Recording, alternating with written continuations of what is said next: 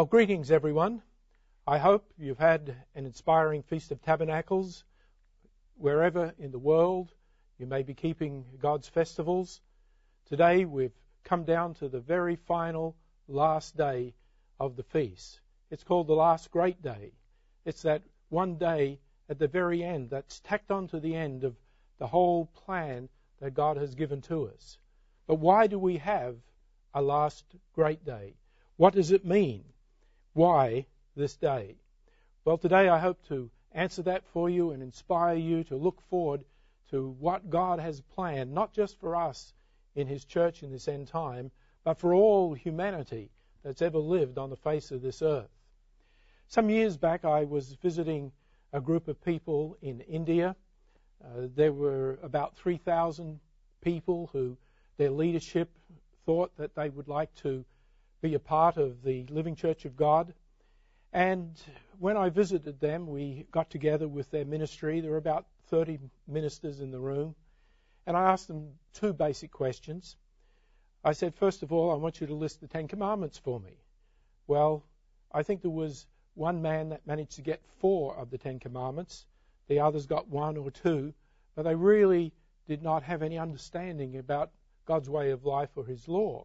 Then I asked them also, what do you mean by the kingdom of God? Or what is our future? Why were you born? What is God doing with us? What is His plan? Well, we got a variety of answers. People, or those ministers there, really didn't have a clue about what life was like, and yet they were Sabbath keepers, and yet they did not understand what the whole purpose of life was all about. Well, this day actually has a lot to do with the purpose as to why God created human beings on this earth and made us in His image. Before we get to have a look at some of this, I want to go back over some basic scriptures with you about this last day. Over here in Leviticus chapter 23,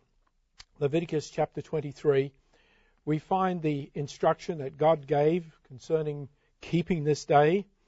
A lot of people down through time have read these verses and these scriptures here, but really didn't comprehend what it was all about. But we find here in Leviticus 23 and down in verse 36, he's already in this chapter covered the previous holy days, from Passover, the days of unleavened bread, down to Pentecost, the Feast of Trumpets, Atonement, and the Feast of Tabernacles that we've just observed. And now we come to this all-important last day.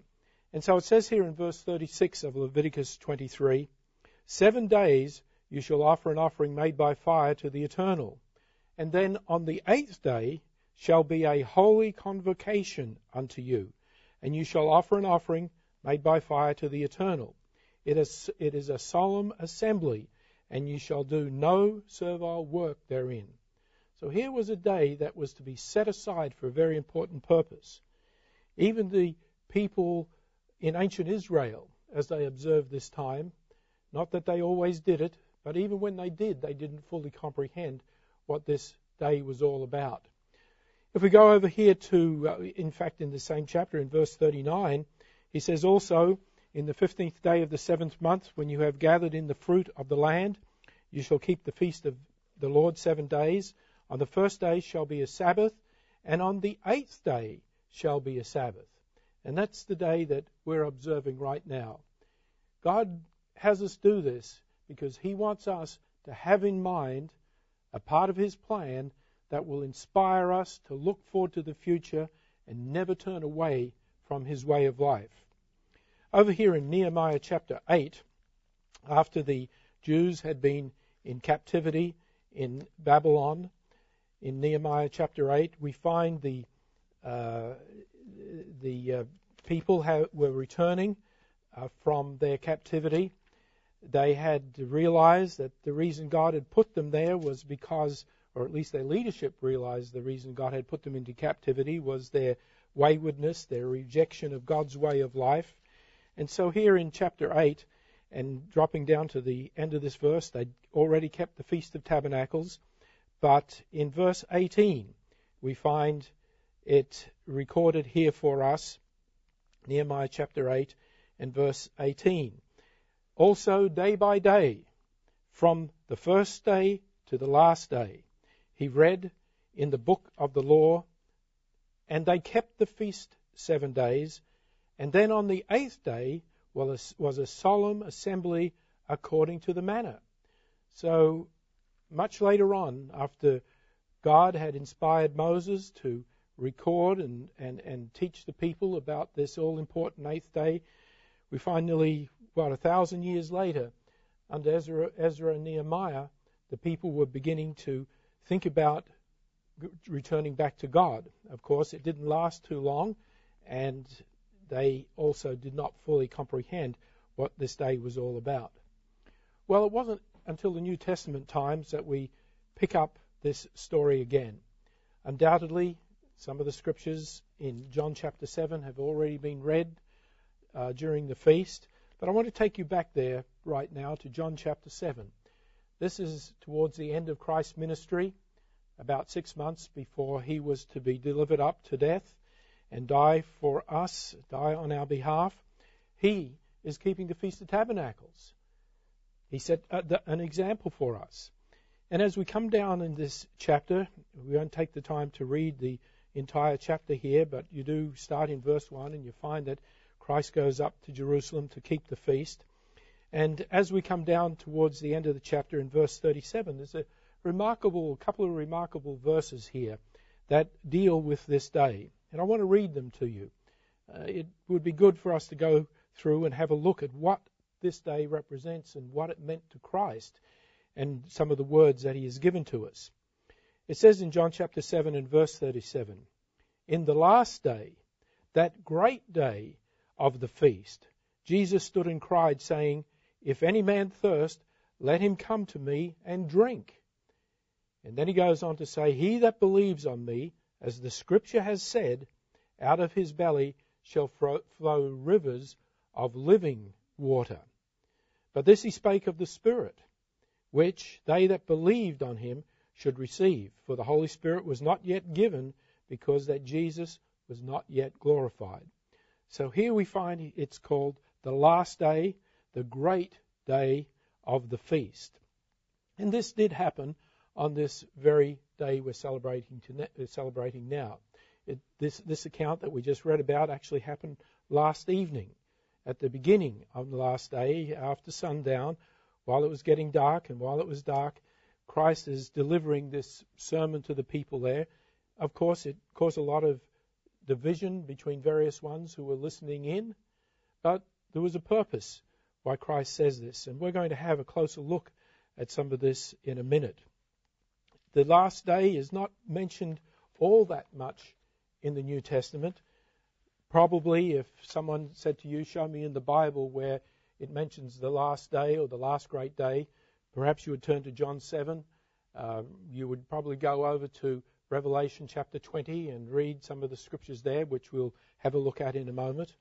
But when we think about the New Testament, we would have to say, well, it doesn't appear to be much that is discussed and give any meaning to what this day really means.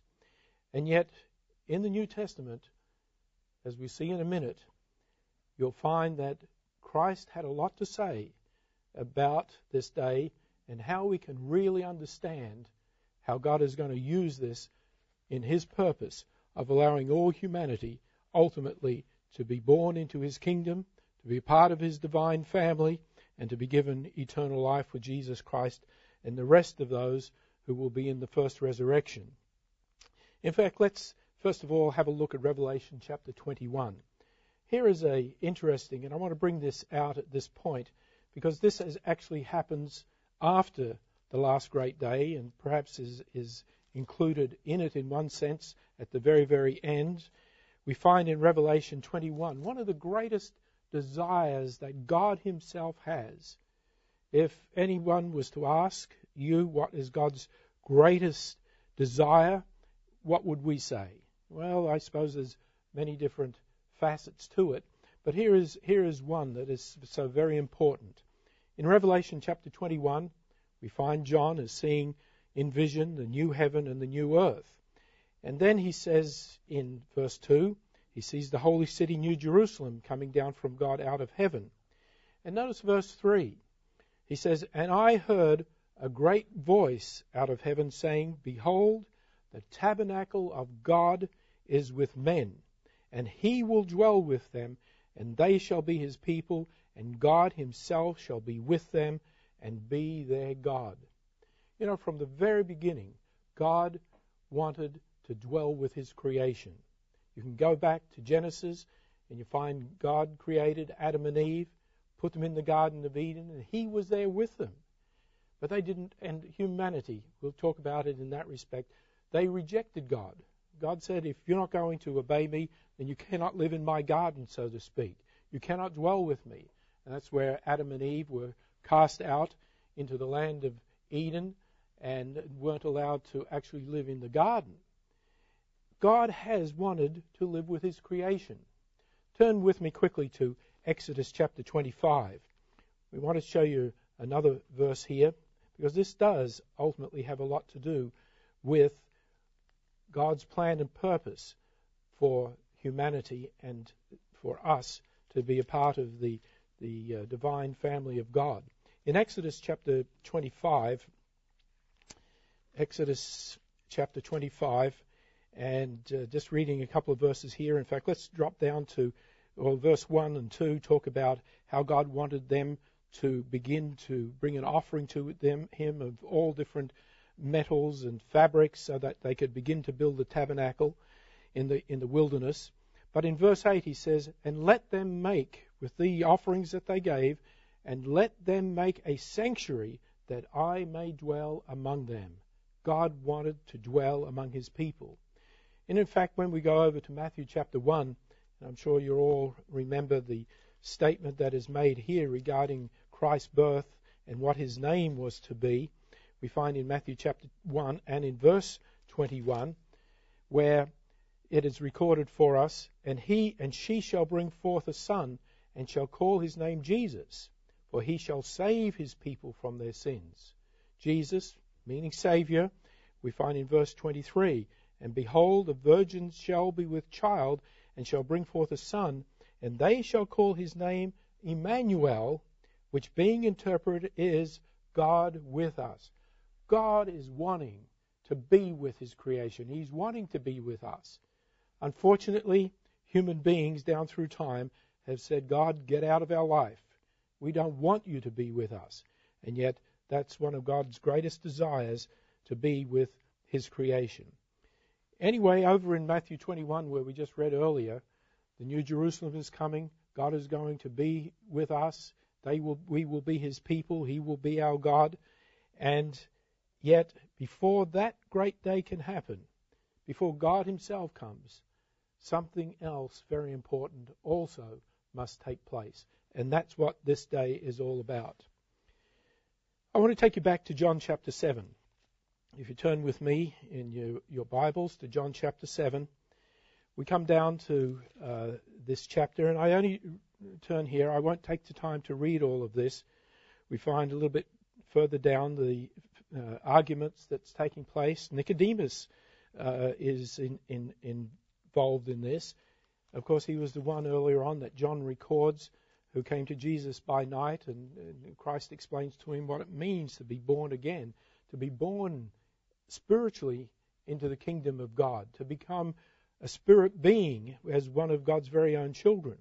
And this is all happening on at least this section here in John 7, is happening on the evening of the 8th day, the evening of the last great day. And so after this discussion takes place and these arguments proceed between the Pharisees and the people and Christ, everybody leaves. It's getting late, and they all leave and they go back home. And Christ, it is recorded here in John chapter 8 and verse 1, goes to Bethany, the Mount of Olives, and probably goes and stays with Lazarus and the family.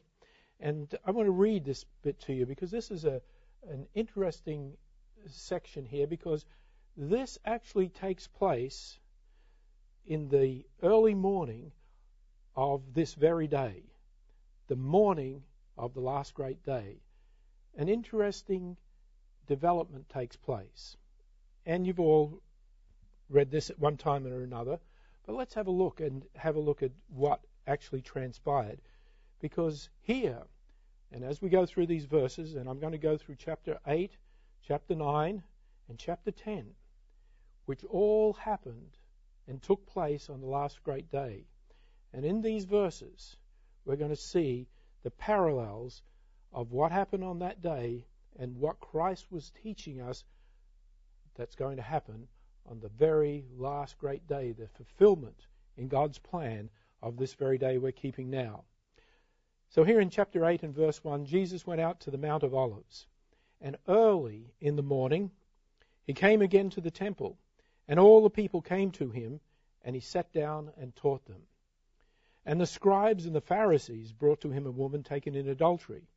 And when they had set her in the midst, they said to him, Master, this woman was taken in adultery in the very act. And now Moses in the law commanded us that such should be stoned. But what do you say? Well, these Pharisees were really pretty unjust in one sense, because when you go back and you read the law that God says regarding adultery, he says both the man and the woman were to be put to death. Here we find that they're only bringing the woman and present before Christ. But there's an important aspect to this. And I think you know the story. Here it says in verse 6, and so they said, tempting him, that they might have something to accuse him. But Jesus stooped down with his finger and wrote on the ground as though he did not hear them. So when he continued asking him, he lifted himself up, and he said to them, He that is without sin among you, let him cast the first stone. We're very familiar with that statement. Many people use that. And again he stooped down and he wrote in the ground, and they which heard it, being convicted by their own conscience, went out one by one, beginning at the eldest, even to the last, and Jesus was left alone, and the woman standing in the midst. Now this is about to tell us something very important about the last great day. These Pharisees were guilty. We don't exactly know what Christ wrote on the ground, but whatever it was, they were convicted to the point that they did not want to stay there, and they left. And so we read here in verse 10, and so when Jesus lifted up himself, he saw none but the woman. And he said to her, Woman, where are those your accusers? Has no man condemned you? Now, when we read this is very fascinating, because God says you are not to receive an accusation against anybody except in the mouth of 2 or 3 witnesses. We can read that. Maybe we should turn there very quickly to Deuteronomy 19, because God lives by his own word. He wrote this and he upholds it even with his own judgments. And here in Deuteronomy chapter 19 and in verse 15, we read the important scriptures here that deal with this subject. And in verse 15 he says, One witness shall not rise up against the man for any iniquity or for any sin. In any sin that he sins, at the mouth of 2 witnesses or at the mouth of 3 witnesses shall the matter be established. And so Christ is presented with this woman who's guilty. He says to her, Where are the witnesses? Well, she says there are none. And of course you can read the same scripture. God has repeated himself in the Bible here, back in Deuteronomy chapter 17, and down in verse 6, he says the same thing, if you want to turn there quickly. At the mouth of 2 witnesses or 3 witnesses shall he that is worthy of death be put to death, but at the mouth of 1 witness he shall not be put to death. But in this woman's case, she was guilty, but no witnesses. And so what does Christ say to her? She said, No man, Lord. And Jesus said to her, this is verse 11 of John chapter 8 now, No man, Lord. And Jesus said to her, Neither do I condemn you. Now Christ knew she was guilty, but he says, There are no witnesses, and so I cannot condemn you. Go and sin no more. He knew there was sin, but he was giving her an instruction not to sin again and not to repeat that same act of transgressing God's commandment, the seventh commandment. Now let's go over to Revelation chapter 20. Revelation chapter 20, and read what God says about this particular day. Revelation 20, and beginning here in verse 10. Revelation 20 and verse 10. And the devil that deceived them was cast into the lake of fire and brimstone. Now remember, the 1,000 years have now expired. Satan is loosed for a little season at the end.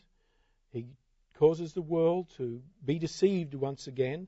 They come up to attack Jerusalem and attack Christ, but of course we know fire comes down from heaven and destroys them. And it's immediately after this, in verse 10, that we find that the devil that deceived them was cast into the lake of fire and brimstone, where the beast and the false prophet were previously cast 1,000 years earlier, and shall be tormented day and night forever and ever. Then it goes on to say, I saw a great white throne, and him that sat upon it, from whose face the earth and the heaven fled away, and there was found no place for them. And I saw the dead, small and great, stand before God, and the books were open, and another book was open, which is the book of life, and the dead were judged out of those things which were written in the books according to their works. Now, what we have here is all humanity that has ever lived. The dead are now standing, small and great. Doesn't matter who they are, what station in life they have, or what station in life they didn't have. God, in His mercy, is going to give everybody the opportunity to know Him. But notice what happened. Who is the accuser of the brethren? Well, you can read that back in Revelation chapter 12. He states there very categorically, and maybe I'll just quickly turn to it and read it here in Revelation and the 12th chapter. It says, the great dragon was cast out, that old serpent called the devil and Satan, which deceives the whole world. He was cast to the earth, and his angels with him, and so forth. And then in verse 10, we find, and I heard a loud voice, John is saying here in heaven, now has come salvation and strength and the kingdom of our God and the power of His Christ. For the accuser of our brethren is cast down, which accused them before our God day and night. Satan has been the accuser to God of all humanity down through time. But what happens in Revelation chapter 20, when we find Satan is taken off the scene and all humanity that comes up at that resurrection after the 1,000 years, at the beginning of perhaps a 100-year period of time. I don't know if we exactly know how long that last great day lasts for, but where is the accuser? Mankind coming up out of that resurrection. Mankind who spiritually has committed adultery with the devil down through time, spiritually committed fornication, has rebelled against God's way of life. They have had another God. They have not been loyal to the God that created them. Now they come up in a resurrection, that God gives them their life back. The dead, small and great, stand before God. But where is the accuser? He's been taken off the scene. Just like in John chapter 8, the woman who had sinned, committed adultery, physical adultery, and Christ says, I don't condemn you because there's no accuser. And we find this wonderful parallel that's taking place here, where humanity now is able to stand before their Creator, and God is not going to condemn them. Many people have looked at these scriptures, called it the Great White Throne Judgment Time, and these people are all guilty, and so they're all going to go into the lake of fire. Not so. The accuser is gone. And as it says in Revelation 20, the books are opened. And then another book is opened, which is the book of life. And it says the dead are going to be judged out of those things that are written in the books. I just want to digress a second here to talk a little bit about judgment. You know, oftentimes people think about judgment as the sentencing. They're condemned. But when we look in the Bible, and this is why this day is so wonderful, when we look in the Bible and see what God's definition of judgment is, then we find we have a different perspective of what it means to talk about being a judge. Come back here with me to Exodus chapter 18. This is where God is bringing the Israelites out of captivity, out of Egypt. He's freeing them, and now He's giving them a system of government. They've been in captivity for perhaps 80, 100 years. They had lost track of who God was, what His laws were, how He wanted them to live. And so in Exodus chapter 18, we find here Moses is actually trying to help the people. He's there with them from sun up to sundown. The lines are getting longer. People are coming to him and they're wanting help. And of course his father-in-law Jethro is there to give a little bit of advice. And so he says to Moses in verse 14 of Exodus 18, when Moses' father-in-law saw all that he did to the people, he said, "What is this thing that you do to the people? Why sit yourself alone and all the people stand by you from morning to evening?" And it's interesting to read the next few verses here as to what Moses was doing. And have a look at it here in verse 15. And Moses said to his father-in-law, "Because the people come to me to inquire of God." And that's why they were coming, not for Moses to tell them how bad they were or how rotten they were and how sinful they might have been. They were coming to him, "Moses, what would God want us to do? Moses, how does God want us to handle this problem? What's God's mind on this?" It says, and when they have a matter, verse 16, they come to me and I judge between one and another and to make them to know the statutes of God and His laws. Notice Moses' responsibility as a judge. It was to teach people God's statutes, His laws, His way of life. And as we come down a little bit further in this chapter, down in verse 19, Jethro says to his father-in-law Moses, he says, "Now," or his son-in-law, "hearken now to my voice, and I will give you counsel, and God shall be with you. Be you for the people toward God, that you may bring the causes unto God, and you shall teach them." Notice this is the responsibility of a judge. "You shall teach them ordinances and laws, and show them the way wherein they must walk and the work that they must do." The responsibility of a judge was to show people God's way of life, to show them how to live according to God's laws and His statutes. It was to teach them how to walk and how to work. God had a job for His people. He had a responsibility for them to fulfill. And to do that, He needed a system of judges under Moses to teach them how to do this, how to live the right and decent way of life according to God's laws, and the work that they had to do. You read that in verse 21. "Moreover, you shall provide out of all the people able men, such as fear God, men of truth, hating covetousness, and place such over them to be rulers of thousands, to be rulers of hundreds, to be rulers of 50 and 10s. And let them judge the people at all seasons." Continually teach. Don't give up on it. It's a matter of day by day, day in and day out. This was the responsibility of a judge. "The very great matters they shall bring to and it shall be that every great matter they shall bring to you, but every small matter they shall judge, and so shall it be easier for yourself, and they shall bear the burden with you. And if you do this thing, and God commands you so, then you shall be able to endure it." So basically that is what judgment is all about. And brethren, we've heard the scripture, and I'm going to turn to it here in 1 Peter chapter 4 and verse 17. We have been called out of modern-day Egypt, modern-day Babylon. And what is the judgment that is on us? Let's go over here to 1 Peter chapter 4. Because here God shows us that we as God's people, spiritual Israel in that sense, also have judgment on us. But what is that judgment? 1 Peter chapter 4 and verse 17, where Peter here says, "For the time is come that judgment must begin at the house of God. And of course, if it begin with us, what shall be the end of them that obey not the gospel of God?" So he's talking about God's gospel needs to be obeyed. We need to learn how to live according to God's standards and His statutes and judgments and ordinances and laws. And so this is why we come into God's church. I hope we don't come into God's church thinking we already know everything.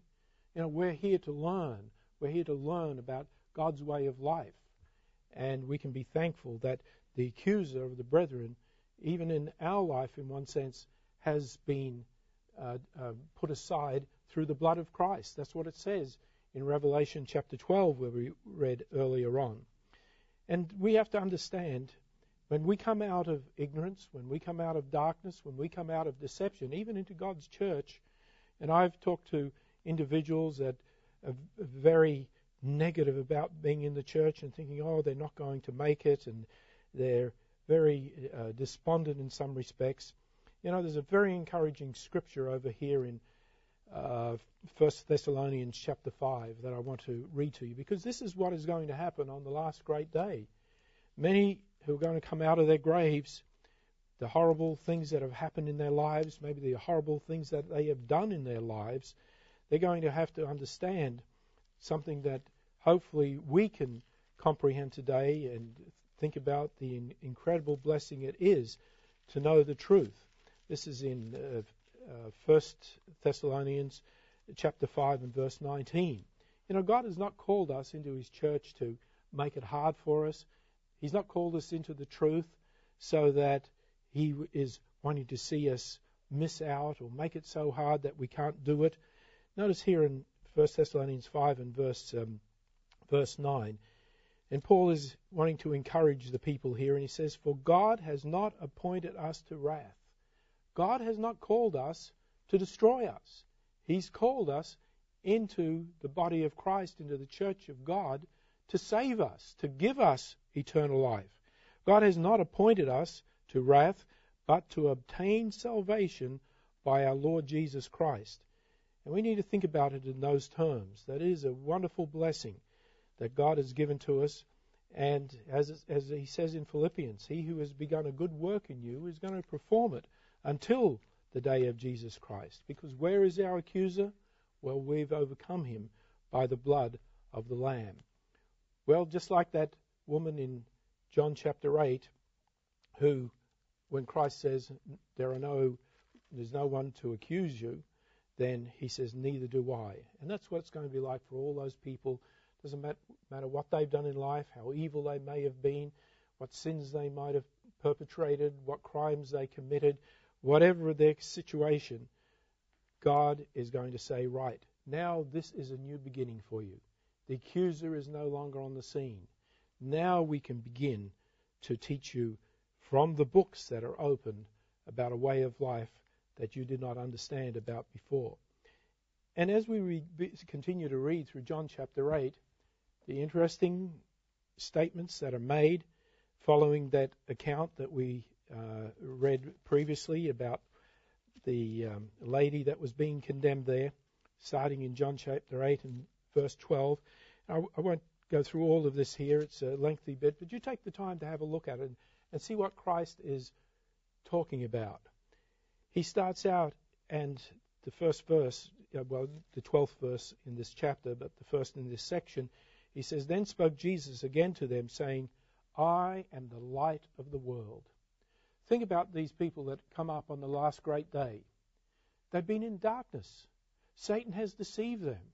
Their minds have not been open to the truth. They have not been able to understand what is written in this book. And you know that you didn't understand this until God opened your mind. It wasn't until God put a little bit of light from his Spirit into your brain, into your mind, that you began to comprehend what these words are all about, what the Bible is all about, that this book is the book of truth, that Christ is truth, his word is truth.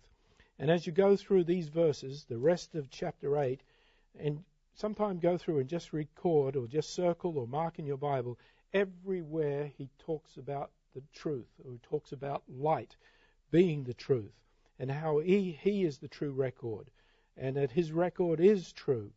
And it is absolutely fascinating to see this, because what we're dealing with here in this rest of John chapter 8 is showing how Satan has deceived the world, how he did keep the world in darkness, how Satan was the god of this world, how he was a murderer from the beginning, and that when he speaks, he does not speak the truth because there is no truth in him. There is no light in him. And Christ says when he speaks a lie, he speaks of his own, for he is a liar and the father of it. This world has learned everything that is opposite to the way of life that God wants us to live. And that's why in Revelation 20, where we read about the last great day, he says, the books are opened. Something happens now that enables the human beings that come up in that resurrection for the first time to really understand the mind of God and the words that you are reading even at this very time.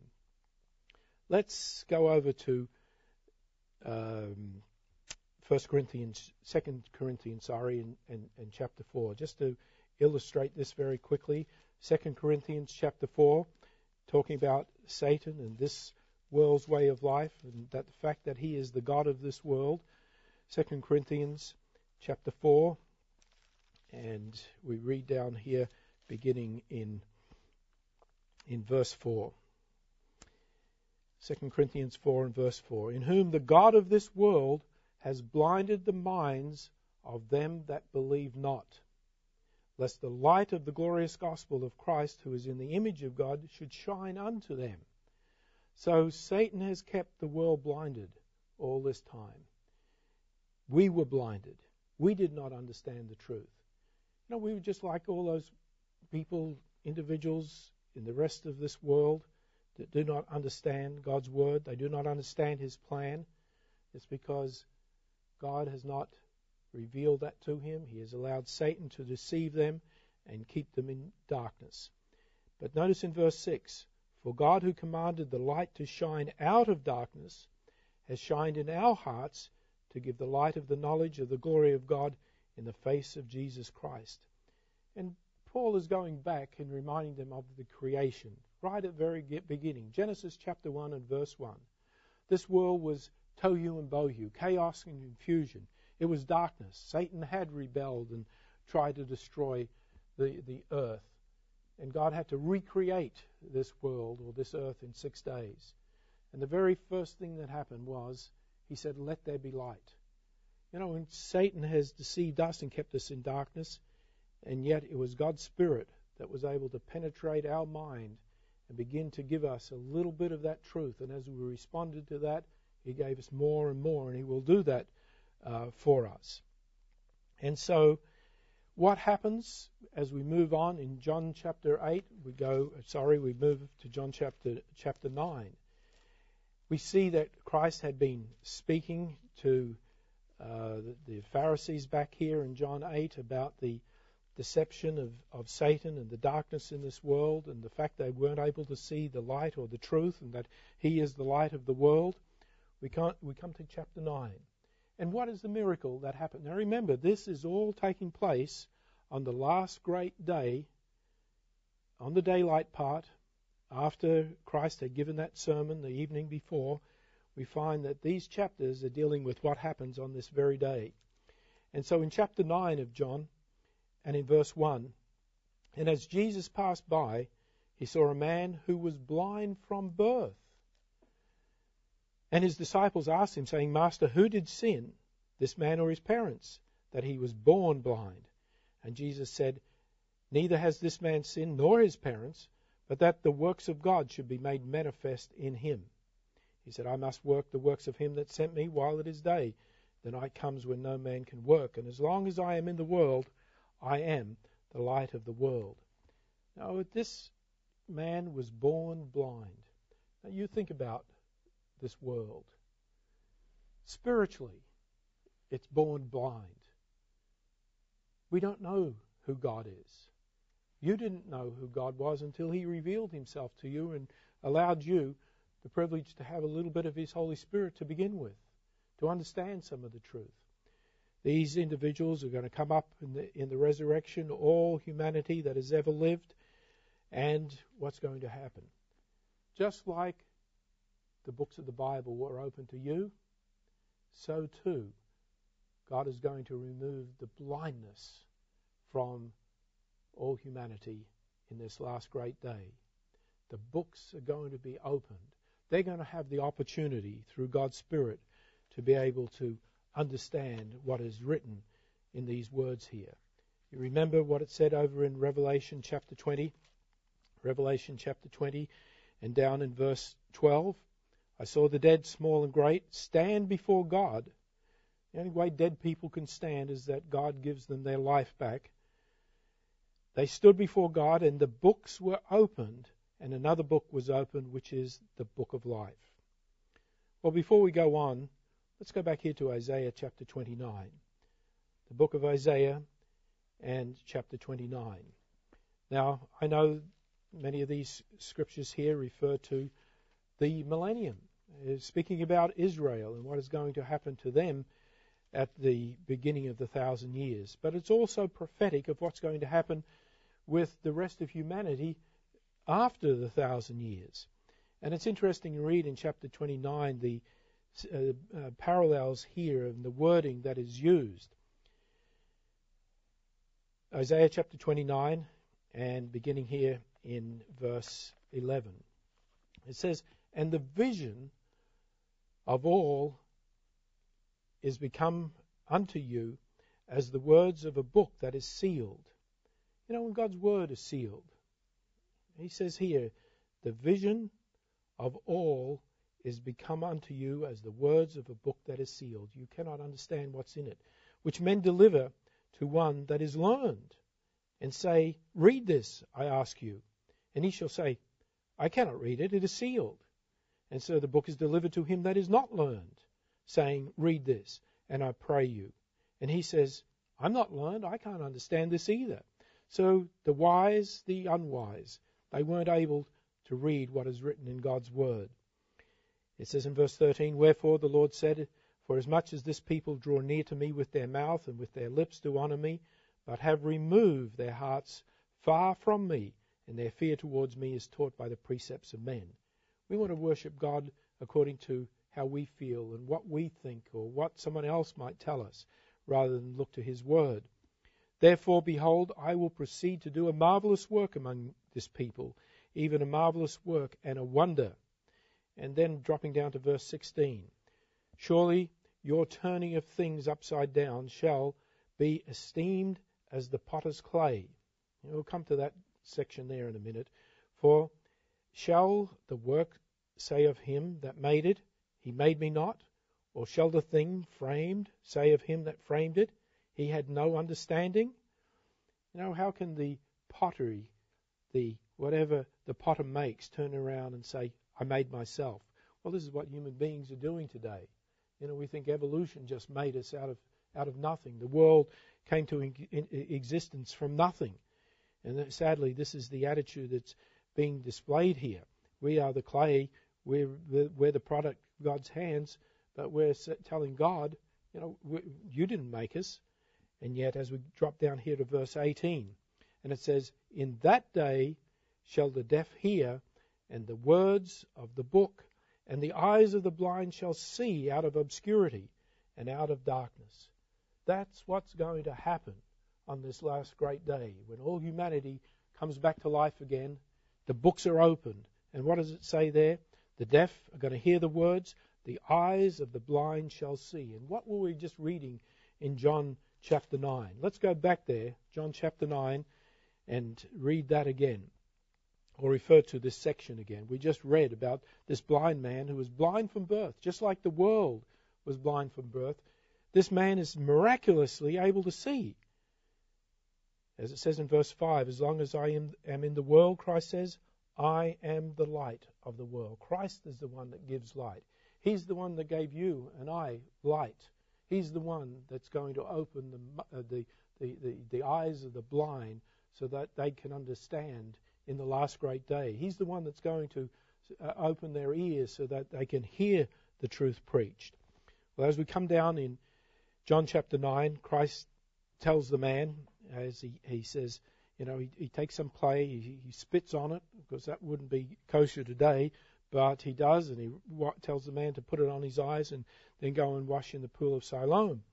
And we find in verse 13, and so they brought to the Pharisees him that previously was blind, because now he is healed. And it was the Sabbath day. Notice it. It's still the Sabbath. We're on it's a high day. It's the last great day. And it's interesting. Back in 31 AD, if the calendar I consulted is accurate, it says that last great day, 30 AD, was actually not only a high day Sabbath, it was also the weekly Sabbath. And so he says here, it was the Sabbath day when Jesus made the clay and opened his eyes. And it's going to be on this last great day that the blindness of the whole world is going to be taken away. They're going to be given their sight. They're going to have it restored so that they can truly understand who their God is, who their Creator is. And then we find a little bit further down that as a result of this, there were some that still rejected the fact that Christ had done this miracle and accused him, of course, of breaking the Sabbath. Very hard to break some of those habits there. So this blind man, blind from birth, just as the world is blind from birth, is going to have its sight restored. In Acts chapter 17 and verse 29, Acts 17 and verse 29, God tells us through the Apostle Paul here. Paul is over in Athens, and he's explaining a little bit about what is taking place. Or he explains to them about the unknown God. I'm sure you've all read this section here, but in verse 29 of Acts 17, it is recorded here, "For as much then as we are the offspring of God, we ought not to think that the Godhead is like unto gold or silver or stone or graven image and man's devices. And the times of this ignorance God winked at." You know, human beings have been ignorant of God's way of life. You know, they asked Christ, they asked Christ, who sinned? Did this man sin or did his parents sin? And Christ explains to them, no, it wasn't this man, and it wasn't his parents. Remember, he was born blind. The world is like that. They are born into ignorance about God because Satan, the god of this world, has deceived them. He is the god of darkness. They've been ignorant. We were ignorant of who the true God is. And yet here Paul, the Apostle Paul, is saying in verse 30, "And the times of this ignorance God winked at." Now it was still sin, we understand that, but it's like he said to the woman, "Who is condemning you?" And she says, "No man, Lord." And he says, "Neither do I." There is a penalty that has to be paid for that sin, though. And it's interesting that over in Leviticus chapter 4, God spends an entire chapter talking about sins of ignorance, sins of when we break his law. We're not doing maliciously or willfully. He talks about the sins of ignorance of the people, of the rulers, of even the nation itself, and how God is going to forgive that. And that's what God certainly wants to do. And we know that in ignorance, yes, we pay the penalty of that, but God does wink at it or overlook it. But, of course, as he says to the woman, go and sin no more. And, of course, this is what we find happening on this last great day. In John chapter 9 and verse 25, just drop back there once again and we read a few more scriptures concerning this important day. He says, "And he answered and he said," regarding this man who had been healed, he said, "Whether he be a sinner or not," says the man, talking about Christ, "I don't know. One thing I know, that whereas I was blind, now I see." And that's going to be the motto of those people that come up on this day after the 1,000 years, the last great day. They're going to know that they were blind, but the one thing they're going to be able to really talk about and be excited about is that, yes, they were blind, but now they can see. down in verse 34 and through to verse 39. And they answered and they said to him, "You were altogether born in sin, and do you teach us?" And so they cast him out. Here's the attitude of these people. They weren't happy that he could now have his sight restored. They rejected him. And Jesus heard that they had cast him out. And when he had found him, he said to him, "Do you believe on the Son of God?" And he answered and he said, "Who is he, Lord, that I might believe on him?" And Jesus said to him, "You have both seen him, and it is he that talks with you." And he said, "Lord, I believe." And he worshipped him. What a wonderful thing to see happen here, because that is what is going to happen in the very last great day. People are going to be able to see. They're going to know that their eyes have been opened, and they're going to be able to thank God that he has healed them. They're going to be able to say, just like this man says, "I believe," and they will also worship the true God. And so Jesus said, "For judgment I am come into this world, that they which see not might see, and that they which see might be made blind." There are those, unfortunately, the Bible seems to indicate, are just going to reject God out of hand. But for those that are blinded by the god of this world, as he says there, talking about Christ, talking about himself, "I am come into the world that they which see not might see." God's whole purpose is to ultimately have humanity come to understand who the true God is. And now, as we read down here, we come to chapter 10. And this is continuing to take place from verse 1 down to verse 21. All this is happening on the last great day. This, in Christ's time, on this last great day, this was a very full day for Christ. But he's showing here the events that what is being portrayed here are the events that are going to take place after the 1,000 years. And he shows here in chapter 10, I won't read all of it here, just a few verses. He says in verse 10, well, he begins and he says, he is the shepherd, the good shepherd, his sheep follow him and so forth. In verse 10, it says, "The thief comes not but to steal and to kill and to destroy." But he says, "I am come that they might have life, and that they might have it more abundantly." He says, "I am the good shepherd. The good shepherd gives his life for the sheep." In verse 16, "And other sheep I have, which are not of this fold, them also I must bring, and they shall hear my voice, and there shall be one fold and one shepherd." Well, we can talk about what that actually means, but when you extend it out to the last great day on which this event took place, Christ is saying that, yes, there is one fold. We can think about that as the church of God now, and those people that God has been using and calling and dealing with down through time. Who are the other sheep of another fold? Well, perhaps they are, as we read it here, the ones that have never understood, because God wants all humanity to be a part of that fold. Christ wants to be the shepherd of all his creation. And so here we find where Christ himself says, "There shall be one fold and one shepherd." Think about it. At the end of the 1,000 years, when we have the last great day, and the books are open, the book of life is also open, and these people have their names written in that book, and eventually they're changed from physical flesh and blood into immortality and become a part of the very family of God. How many folds are there going to be? We're going to be all part of that one family. We're going to have one shepherd. Christ, who is the good shepherd, is going to be King of kings and Lord of lords, yes, during the millennium, but right throughout all eternity.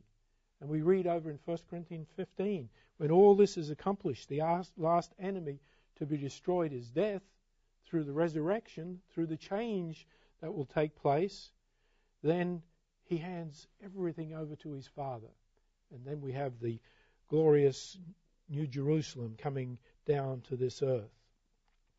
Here in verse 19 of John chapter 10, it says, "And there was a division, therefore, among the Jews for these sayings. And many of them said, He is a devil, and is mad. Why do you hear him? Others said, These are not the words of him that has a devil. Can the devil open the eyes of the blind? Well, obviously, the answer is, of course not. Only Christ can do that, because Christ is the light of the world. Satan certainly is that. Satan is darkness. Christ is light. Well, as we celebrate this time, as we read these scriptures here, a woman taken in adultery, there are no accusers.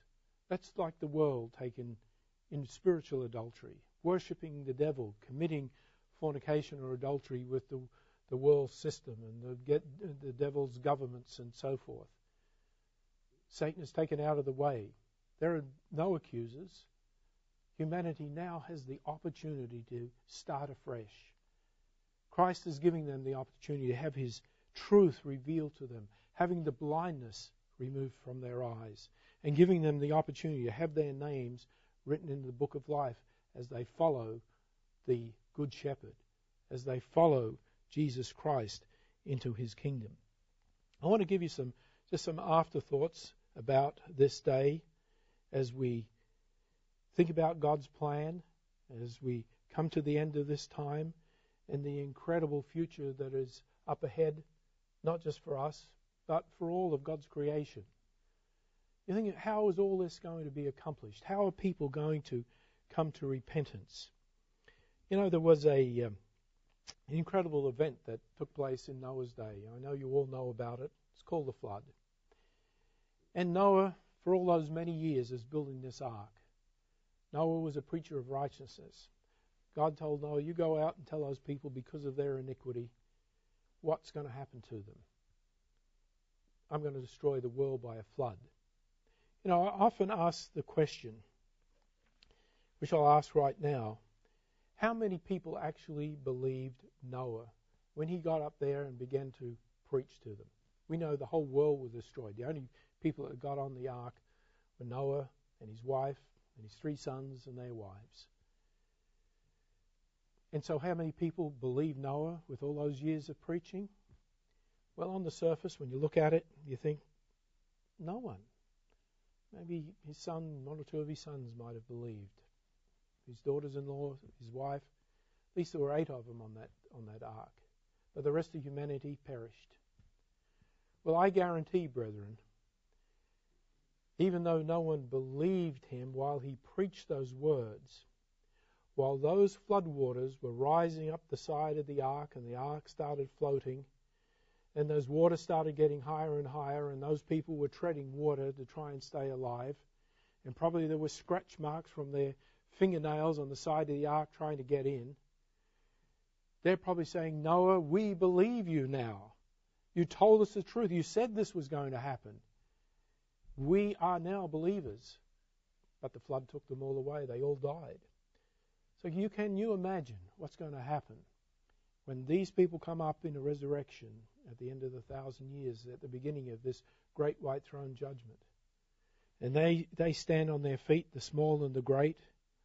You know, one of the first things that probably come to their mind is, where's Noah? He told us that this was going to happen, and we didn't believe him. And yet as we were sinking and all that murky, muddy water was going into our lungs, we were probably saying, or they were probably saying, we should have listened to this man. Well, now Noah is glorified. He's a spirit being. He's part of the God family. And those people that he preached to, and you knew about this crazy man building an ark, you can be sure one of the things they're going to do is say, Noah, tell us about the God that you worshipped. Tell us about the God who told you these things and that warned us of what was going to happen to us. They'll be ready to listen. You see, God has humbled them through that flood. They died, but they knew before they died that there was a witness, and they had that warning which they rejected. Well, it's going to probably be the same for most people down through time. People have, as Christ said, they killed all the prophets from the very beginning. They didn't want to listen to the message that was given. And it's like our work today, brethren. It's interesting that Christ said about the end time. He says, as it was in the days of Noah, so shall it also be in the days of the coming of the Son of Man. And so what we find is that humanity, even today, do they want to listen to our message? Do they want to listen to the fact that we are telling them that the world is going the wrong way? It is rebelling against God. It is in a great revolt against their Creator. They don't want to hear that. They're going to reject our message, even though we tell them the people of Israel are going to go into a tribulation, even though the world is going to experience the atrocities and the horrendous time of the day of the Lord, so that they can be corrected for their rebellion against God. No, when these people also in our day and age come up in that resurrection at the end of the millennium, they're going to say, where are the people? Where is Mr. Herbert Armstrong that I heard on the radio? Where is Dr. Meredith and the others that were helping him that we saw on television that told us about this? We're ready to listen now. It's going to be a wonderful time, brethren. They're going to be ready to receive the Word of God. As those books are open, they're going to say, we need to repent. We are thankful that there is not an accuser around. We want our names written in that book of life. And so we can look forward. As God's people today, we have been given a glimpse of what's going to take place in the future. And I hope we never forget that. I hope we are always grateful and thankful to the fact that God opened up our minds, not because we were better than the world, but God is giving us a work to do. He's showing us a way of life in which He wants us to live. And He's in the process of teaching us right now. And we better heed that warning. And we better be a part of the work that is taking this message to a world who will reject God now, but in the resurrection, they're going to be very grateful for the work that we have done. They will come to us as God's children, born into His family, part of His divine immortal family, and be able to be taught, and they'll be prepared because they would have been humble through the things that they would have experienced. There's just one other point that I want to leave with you before we finish right now. This eighth day has another important significance to it as well. I want you to think about this. The eighth day was very important to the people of Israel. Just very quickly, turn with me to Leviticus chapter 12. Leviticus chapter 12, and this is not the only place that it is mentioned, but this is one of the major scriptures that God gives us in the Bible. It has to do with the birth of children, and especially in this case, the birth of a boy. I think you probably all know what I'm talking about here, but let's read it in chapter 12 and verse 1. And the Lord spoke to Moses, saying, Speak to the children of Israel, saying, If a woman have conceived seed and born a man-child, then she shall be unclean 7 days, according to the days of the separation of her infirmity shall be unclean. And in the 8th day the flesh of his foreskin shall be circumcised. Now we talk about circumcision. It was very important in New Testament times. Jesus Christ himself was circumcised. The Apostle Paul was. This was very important back then. For us, we find that the instruction God gives in Deuteronomy chapter 10 and verse 16 has another aspect to it. Deuteronomy chapter 10 and verse 16, just let me read it to you here real quickly. He says to the people of Israel, Circumcise therefore the foreskin of your heart, and be no more stiff-necked. Yes, God was interested in the physical aspect of circumcision of a boy child, but more importantly, God was interested in the circumcision of our heart. What does that mean? Well, you're in Jeremiah chapter 17 and verse 9. He says, The heart is deceitful above all things, and it is desperately wicked. What does it say about Satan? Satan is a deceiver. He is desperately wicked. He has deceived the world. He is wicked. And the one thing God wants to do, when he talks about the circumcision of our heart, he is talking about getting rid of everything that is rotten and evil and perverse and getting it out of our lives completely. And it's interesting that physical circumcision took place on the 8th day. And what is God going to do on the 8th day, at the end of the 8th day? Let's read it here in Revelation chapter 20. very quickly over in Revelation chapter 20, as all those who have their names written in the book of life, on which the second death has no power, who will be given a part in the family of God and be given immortality. Those that reject that, what do we find here? In Revelation 20 and down in, verse 13. And the sea gave up the dead which were in it, and death and hell delivered up the dead which were in them. And they were judged, every man according to their works. And death and hell were cast into the lake of fire. This is the second death. There is a second death for those who do not want to humble themselves, who do not want to repent, who refuse the fact that the books of life are opened, or the books are open and the book of life is written, and they do not want their names in there. It says, this is the second death. In verse 15, and whosoever was not found written in the book of life was cast into the lake of fire. You know, before God the Father brings the New Jerusalem to this earth, this world is going to be circumcised of all things that offend, everything that is contrary to God's way of life, everything that is evil. Circumcise therefore the foreskin of your heart, God says. Get rid of iniquity. This world is going to be purified. This world is going to be made a fit place for God the Father to dwell. And as we continue on with God's plan and understand this, no wonder, he says in chapter 21, behold, the tabernacle of God is with men, and he will dwell with them, and they shall be his people, and God himself shall be with them and be their God. Brethren, this is a wonderful day when all mankind is going to have the opportunity, apart from those who already have it in this life now, you and me, and those that during the 1,000 years will be given that opportunity. But the vast majority of all humanity that has ever lived on this day are going to have the books opened, their blindness is going to be removed, their names will be written in the book of life, they will be given immortality, the world will be circumcised of all evil and deception and Satan and his evil ways, and truly the great God, the Creator God, is going to be able to dwell with his creation.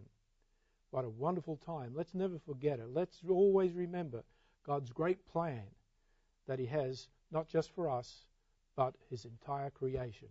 What a wonderful plan it is. What a wonderful, great last day this day really is.